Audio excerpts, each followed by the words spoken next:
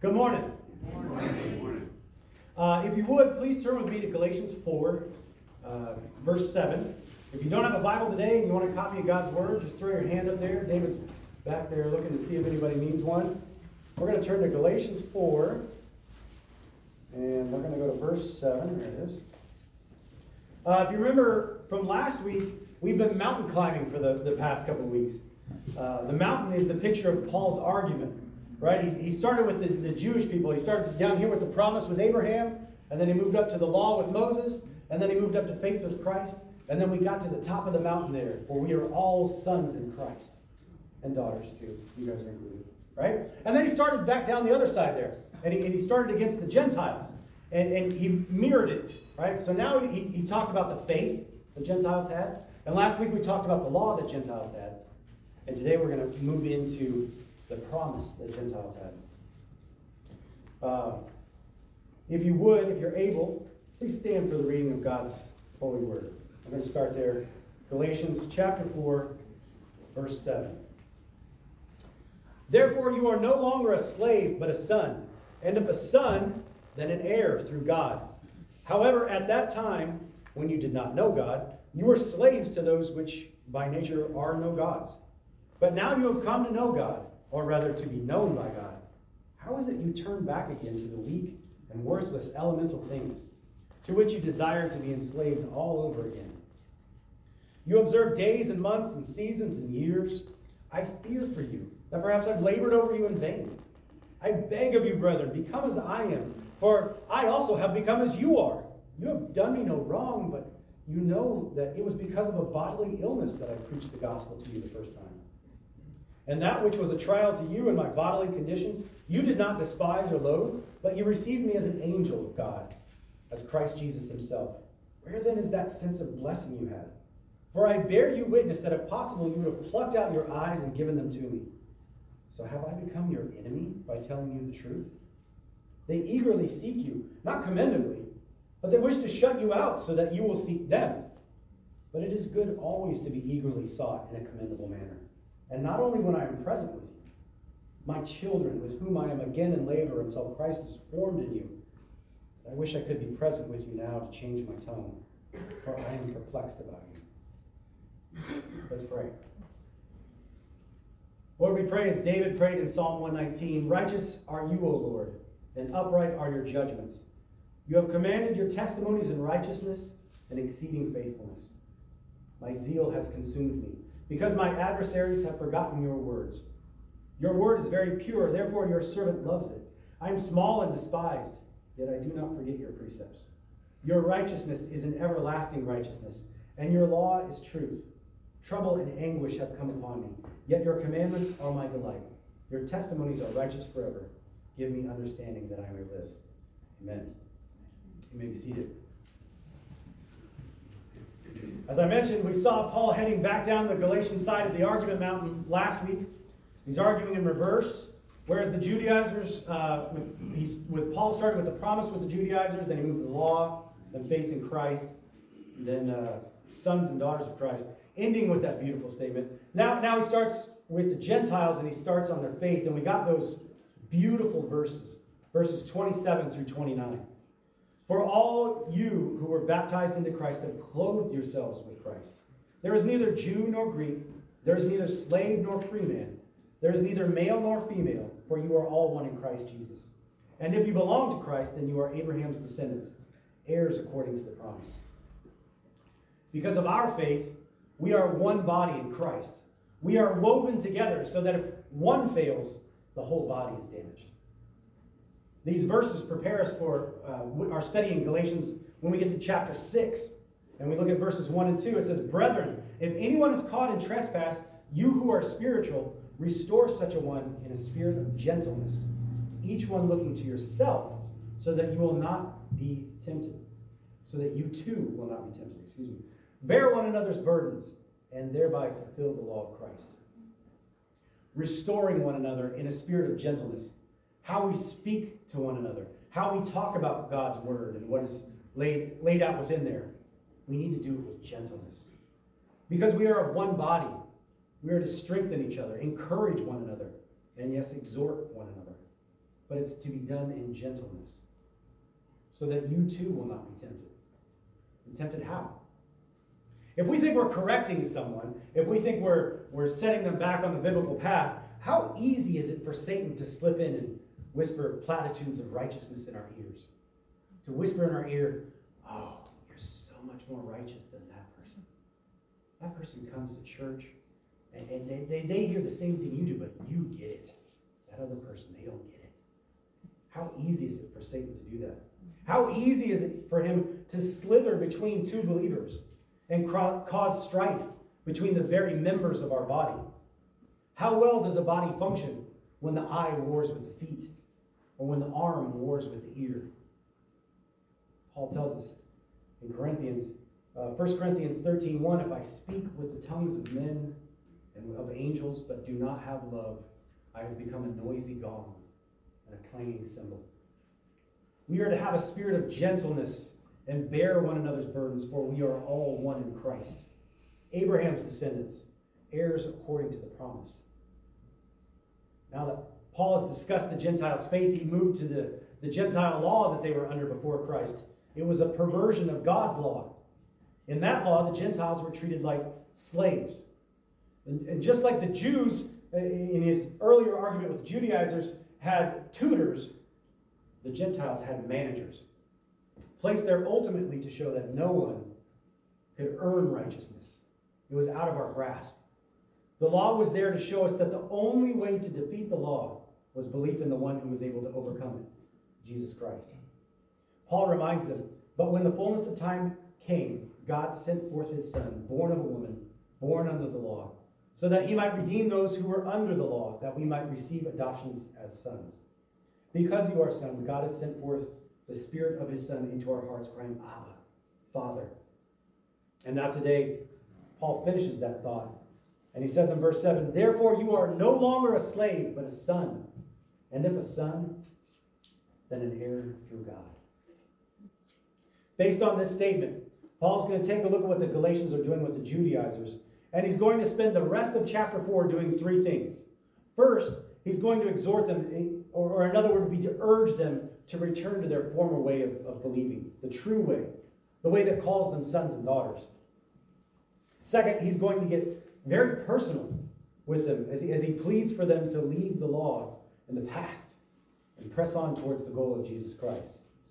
And finally, he will give us an allegory or a story comparing Abraham's wives, Sarah and Hagar. Looking at verse 8, Paul says, however, at that time when you did not know God, you were slaves to those which by nature are no gods. But now that you have come to know God, or rather to be known by God, how is it that you turn your back again to the weak and worthless elemental things to which you desire to be enslaved all over again? You observe days and months and seasons and years. I fear for you. Perhaps I have labored in vain. Paul says you were slaves and then you became free. Jesus came in and he knocked the wall down. He opened the prison. He freed you. Why would you ever go back into that building? Why would you ever go back into that prison? You were free from the burden of law.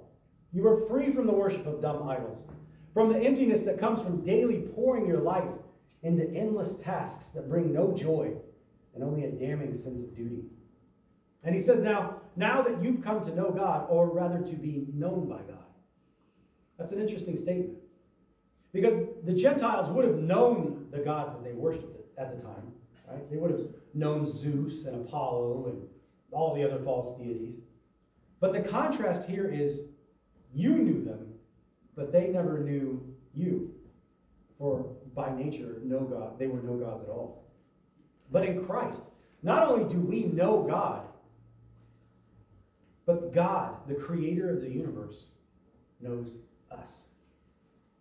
Knows each one of us. The Bible tells us that he counts the hairs on our head. It's easier for me. It's harder for some of you. Right? But he still knows how many are up there. He knows us. And not only does he know us, but he sent his Son for us. And when we believe in the Son, we get the Holy Spirit as well. We see this type of thing in our day too. We see people pouring their heart and soul into things all the time. They struggle and strain for things, maybe a possession a cause, or even another person, all while their idol doesn't know them.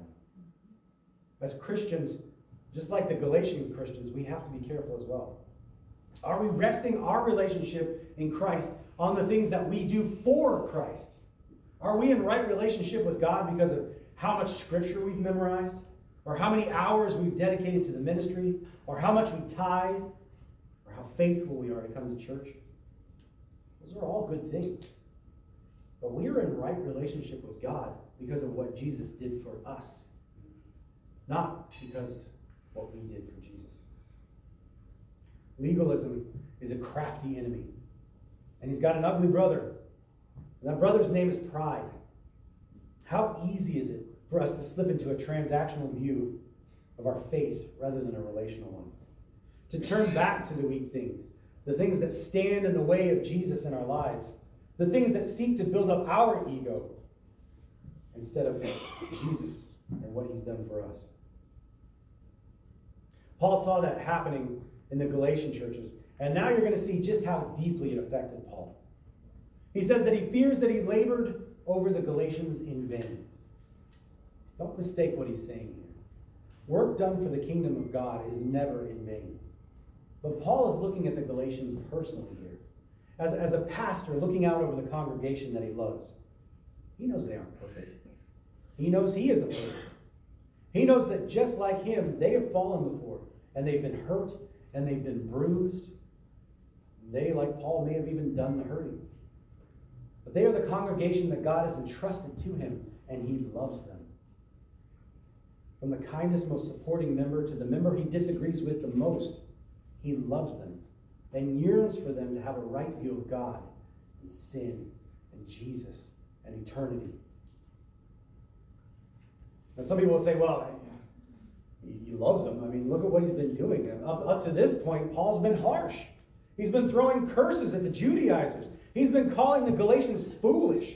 He's been lecturing them. He's scolding them. Is that not love? Tell me, if I see you standing in a street out there on Balfour and a big 18-wheeler is bearing down on you at 60 miles an hour, and I scream at you, get out of the road! Is that not love? Would you stand there and say, gee, Pastor Lance wasn't very gracious how he disposed of me. I don't think I appreciated that very much. Oh, hopefully not. Hopefully you would hear the terror and the pain in my voice as I saw your demise screaming down the road at you, and you would run to the other side to safety. And so it was with Paul. He was screaming for the Galatians to move out of the way, move away from their defeat. He wanted, with everything in him, for them to look up and see the approaching danger and to flee to the safety of Christ alone. So he screams, get out of the road! Right up through the first half or so of Galatians here. He's been screaming it, get out of the road. But now, like a parent who yells for their child to get out of the road to safety, he's going to pull the Galatians aside and he's going to speak to them like a parent. You've all done that. Maybe your child scares you, they run to the road, or they run in front of something and you say, get back! And the child gets shocked and they're a little scared, right? And then you have to sit them down and you have to talk to them. Why did mom or daddy just yell at me like that? He's going to kneel down and he's going to get on the eye level of the Galatians. He's going to explain why he yelled. It wasn't out of hatred or anger, but out of a personal love that Paul had for the Galatians. And Paul is going to move from exhortation to his personal interaction with the Galatians. He will remind them of what brought them together, like a close friend reminding them of the love they had for Paul when he arrived there. So he says in verse 12, he says, I beg you, brethren, become as I am, for I also have become as you are. When Paul came to the Galatians, he didn't hold his credentials over their head. He didn't tout his Jewish lineage. He didn't talk about his training under Gamaliel. I'm saying that right? I might be confusing that with chamomile. I think it's Gamaliel. He was the best teacher in the nation at the time there. He didn't hold that over them. He didn't say, I'm the most educated out of all of you. You should listen to me. He ate with them. He prayed with them. He sat with them. He held their hand when they cried. And here he is calling them brothers, begging them to come back to the true gospel. Like a parent begging their adult child to listen to their counsel, to stay away from something that is wrong or dangerous. And Paul's not demanding, he's begging. He continues. In the second half of verse 12 there, he says, "You've done me no wrong, but you know that it was because of a bodily illness that I preached the gospel to you the first time. And that which was a trial to you in my bodily condition, you did not despise or loathe. But you received me as an angel of God, as Christ Jesus himself. Where then is that sense of blessing you had? For I bear witness that, if possible, you would have plucked out your eyes and given them to me." Paul adds the Galatians have done him no harm when he visited earlier. In fact, they received him in spite of an illness he was suffering from. And the Bible doesn't tell us exactly what ailment Paul had endured here, but from verses 14 and 15, we get a picture it had something to do with eyes. We also know his condition would have caused people to despise him or loathe him based on how he looked there. I have a weird brain sometimes. I always wonder, on these hot California days, what life must have been like before deodorant. Like, how did people wear layers of clothing all day long, walk around in the heat, and then even want to be in the same room as somebody else? I mean, I know people can go nose blind to things, but I can't imagine being in a room full of people that bathed rarely and never used deodorant. It would have been even worse in Paul's day. In Paul's day, wounds or physical ailments wouldn't have received the same care that they receive today. They didn't have disposable gauze or alcohol swabs or hydrogen peroxide or Band-Aids. They would have had some rudimentary soaps and maybe some salves, and that was about it. All this to say that if Paul had an infection in his eyes, it's very likely the pus was coming out of his eyes and blood. It would have been disgusting, right? It would have given them opportunity to loathe him. Paul wouldn't have been able to run to the restroom to wash up with any sort of frequency because they didn't have those. So to suffice it to say that Paul's first encounter with the Galatians would have been pretty gnarly. But Paul says, despite all of that, despite the fact that Paul would have looked despicable or disgusting or loathsome, they received him like an angel from God, or even as Jesus himself. And they didn't just receive him, they listened to him, and they believed, and they were a blessing to Paul, and they loved Paul. So Paul says, I remember that time. I remember how, if it would have been possible, you would have ripped out your own eyes and given them to me. I remember the love that we had when I was there in your midst, and sharing the gospel with you, and teaching with you about what Christian life looked like. I remember telling you of Christ's love, and how once you believed, you were baptized, and you became new creations. Creations meant for good and not evil. Choosing to begin the sanctification process, wherein you would become more Christ-like in everything you do. And when I would tell you about Christ and the things we should do and shouldn't do to be more like him, to be more Christ-like in everything you do, you would listen. And you would turn from the evil things of the world. Paul continues in verse 16. So have I become your enemy by telling you the truth? The Word of God is powerful. In the next book over, Paul tells the Ephesians to put on the armor of God and take up the sword of the Spirit, which is the Word of God. The Word of God is true and infallible, meaning without error. And the Word of God does not change. It's the rock we should build on. It's a firm foundation. And the more the culture drifts, or even outright walks away from God, the Word of God will become offensive. During an art party Allison and I had on the bus a while back, we overheard one girl telling another girl that she shouldn't talk about God because her teacher at school said it wasn't okay. We're not supposed to talk about God in class, she said. We can talk about demons. That's okay. Romans 1, verses 21 through 23. For even though they knew God, they did not honor him as God or give thanks. But they became futile in their speculations, and their foolish heart was darkened. Professing to be wise, they became fools, and exchanged the glory of the incorruptible God for an image in the form of corruptible man, and of birds, and four-footed animals and crawling creatures. Our culture does not honor God. We definitely don't give thanks to him. We have many futile speculations. Our culture's foolish heart has been darkened. Professing to be wise, we have become foolish. We live in a postmodern world. What does postmodern mean? Well, to know what postmodern means, you have to know what modern means, right? So modernism assumed that human welfare could be created through science and rationality and objectivity. They called themselves scientists and excuse me, I got lost there. But after the tragic consequences of World War II, right? The assumption of modernism was viewed as doubtful or skeptical by the new school of thought who called themselves postmodernists. So modernism originated back in the 1800s. That's where we get the theory of evolution from. Right? Science is replacing God. Rationality is replacing God. Objectivity is replacing God. That's what modernism did. But then World War II happened, and everybody said, well, maybe modernism isn't the right way to go. So we ended up with postmodernism. A postmodernist criticizes modernism for their love towards science and rationality and objectivity. It rejects the current ideas of sociological things and anthropological methodology. But they're big words to mean how things are done, how our families are run, how our businesses are run, how our churches are run. It denies a grand theory and argues that there is no social value or no social knowledge that is valid. So what we once knew is no longer valid. It argues there's no universal reality or absolute truth, but instead focuses on relative truths for each person. You've heard this said before, well, that's your truth. Right? That's your truth, but I have my truth. Right? That's postmodernity or postmodernism. There is no absolute truth in postmodernism.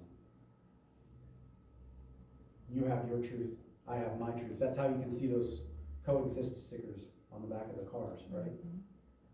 You have your truth, I have my truth. But can two truths be right at the same time? No. That's the lunacy of postmodernism. Postmodernists say that conventional wisdom holds that any belief in absolutes, especially of a religious nature, leads inevitably to oppressive absolutism. And such movements like the Inquisition, the Crusades, and even Nazism. Therefore, what is true for you is true for you, and what is true for me is true for me. Knowing this, how should a pastor proceed? How do we move forward in a culture that thinks that way? Well, Paul tells us. If you turn to 2 Timothy, Paul tells us in 2 Timothy, starting in chapter 3. 2 Timothy chapter 3, verse 13. But evil men and impostors will proceed from bad to worse, deceiving and being deceived. You, however, continue in the things you have learned and become convinced of, knowing from whom you have learned them.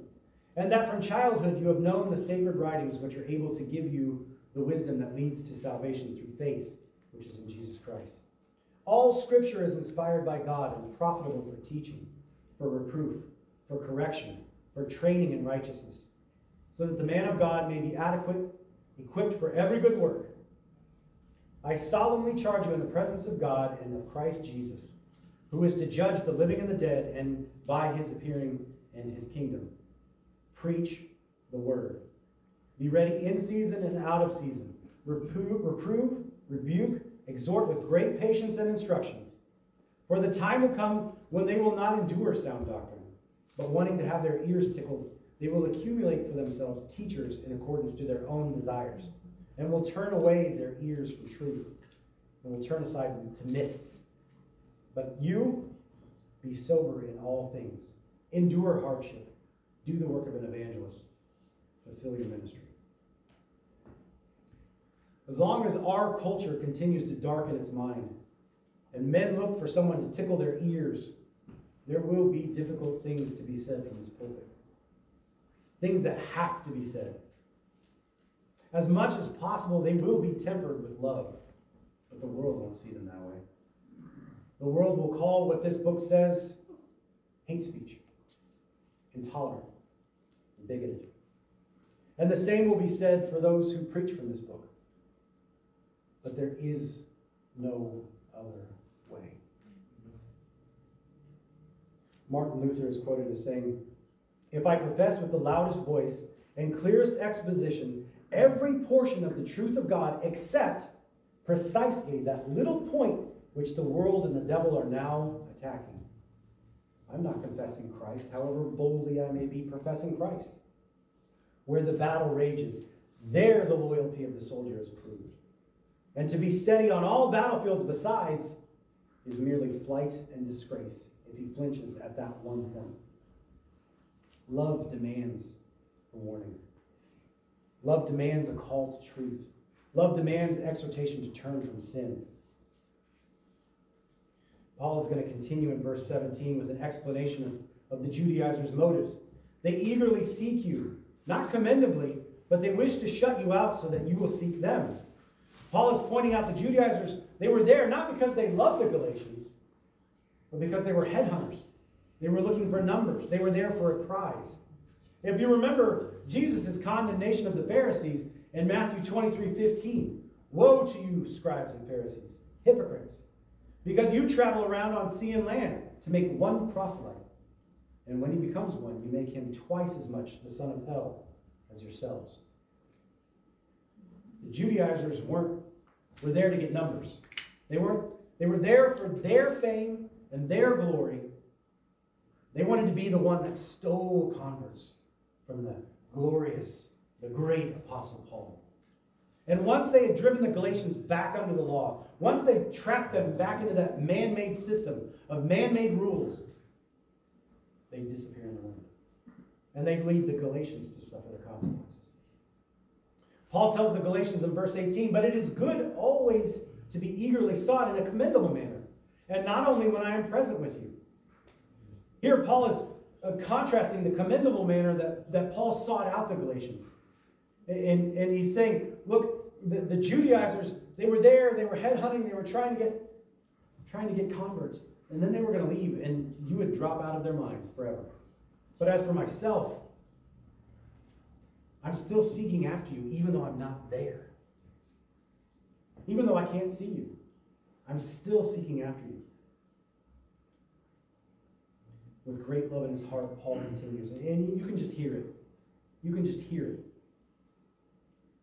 If you have a child and you've been with them from the beginning, whenever that may be, birth or adoption, and you've raised them, and you've introduced them to Christ, and they've made their profession to Christ in front of you, and you've seen them be baptized, and you've seen them grow in the church, and they turn away from that.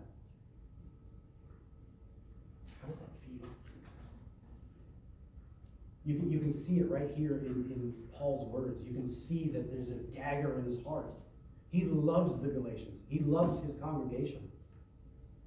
But he's watching these little children turn away, the children that he brought up. He says in verse 19, "My children, with whom I am again in labor until Christ is formed in you. But I could wish to be present with you now and to change my tone, for I am perplexed about you." We see Paul's heart exposed here. He says, "My children."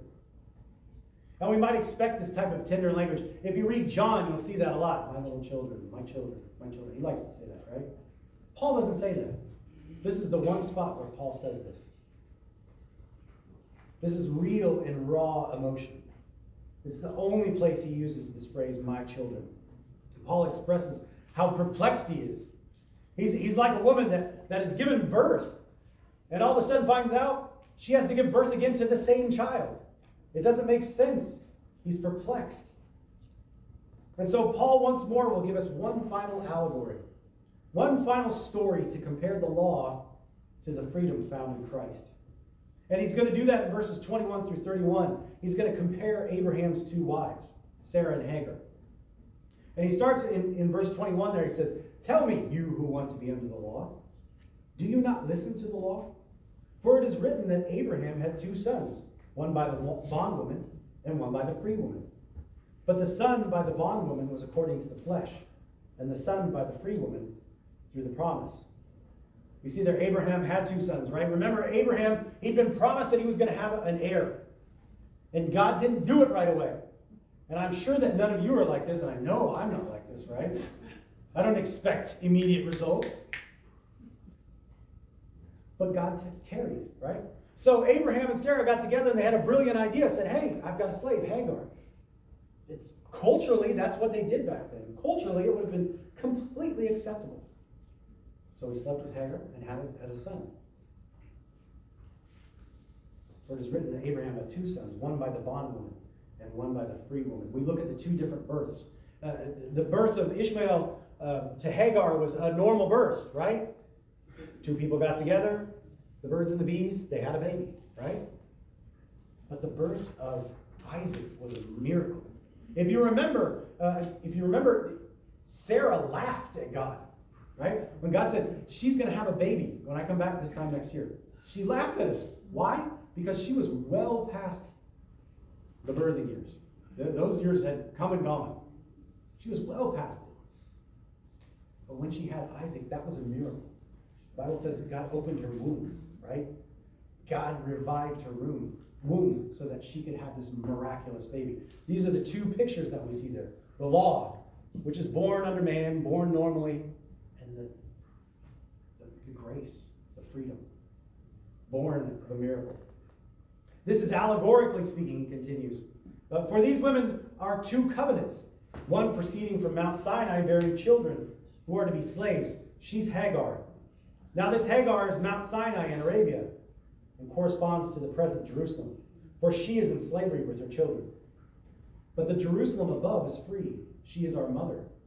For it is written, rejoice, barren woman, who does not bear. Break forth and shout, you who are not in labor, for more numerous are the children of the desolate than of the one who has had a husband.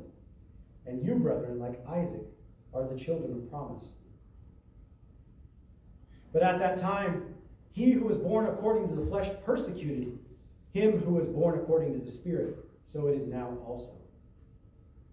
And we see the nature of the children. One born to a bondwoman, one born a slave, one born for servitude. And we see the other child born of a free woman. We see their characters. One was a man of war. Right? Ishmael was a man of war, the other a man of peace. Remember, Abraham, he did go out and fight, but by and large, he was a peaceful man. Right? If Ishmael had been Abraham's heir, the religion of Israel would have been a warlike character.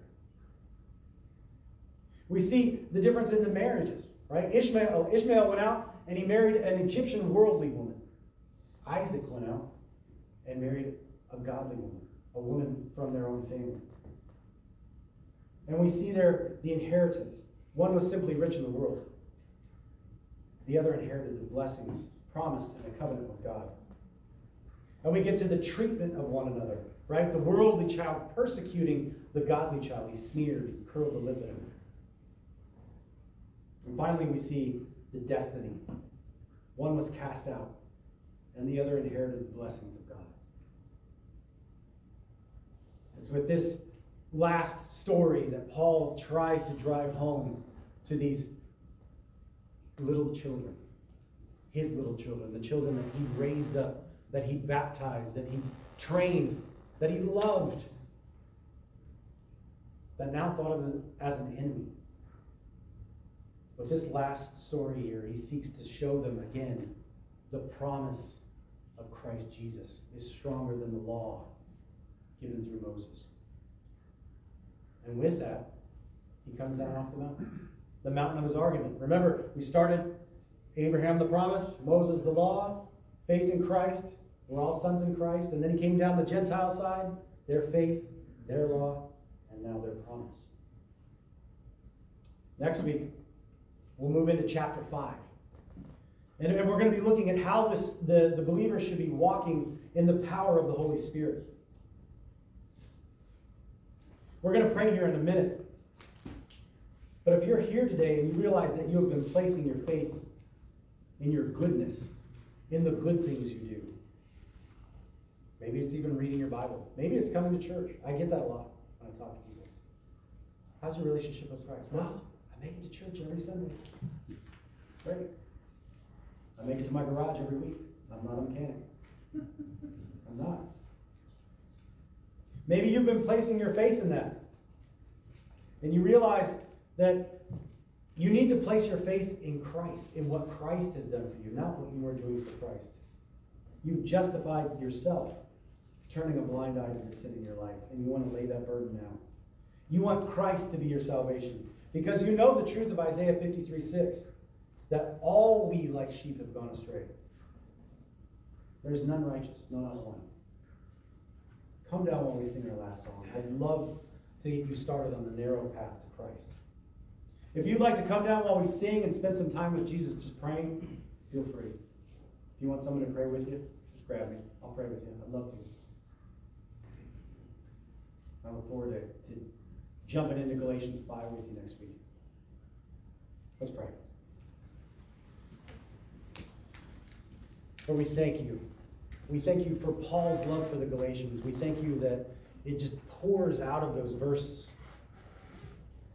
And Lord, we thank you for the love that we have for each other.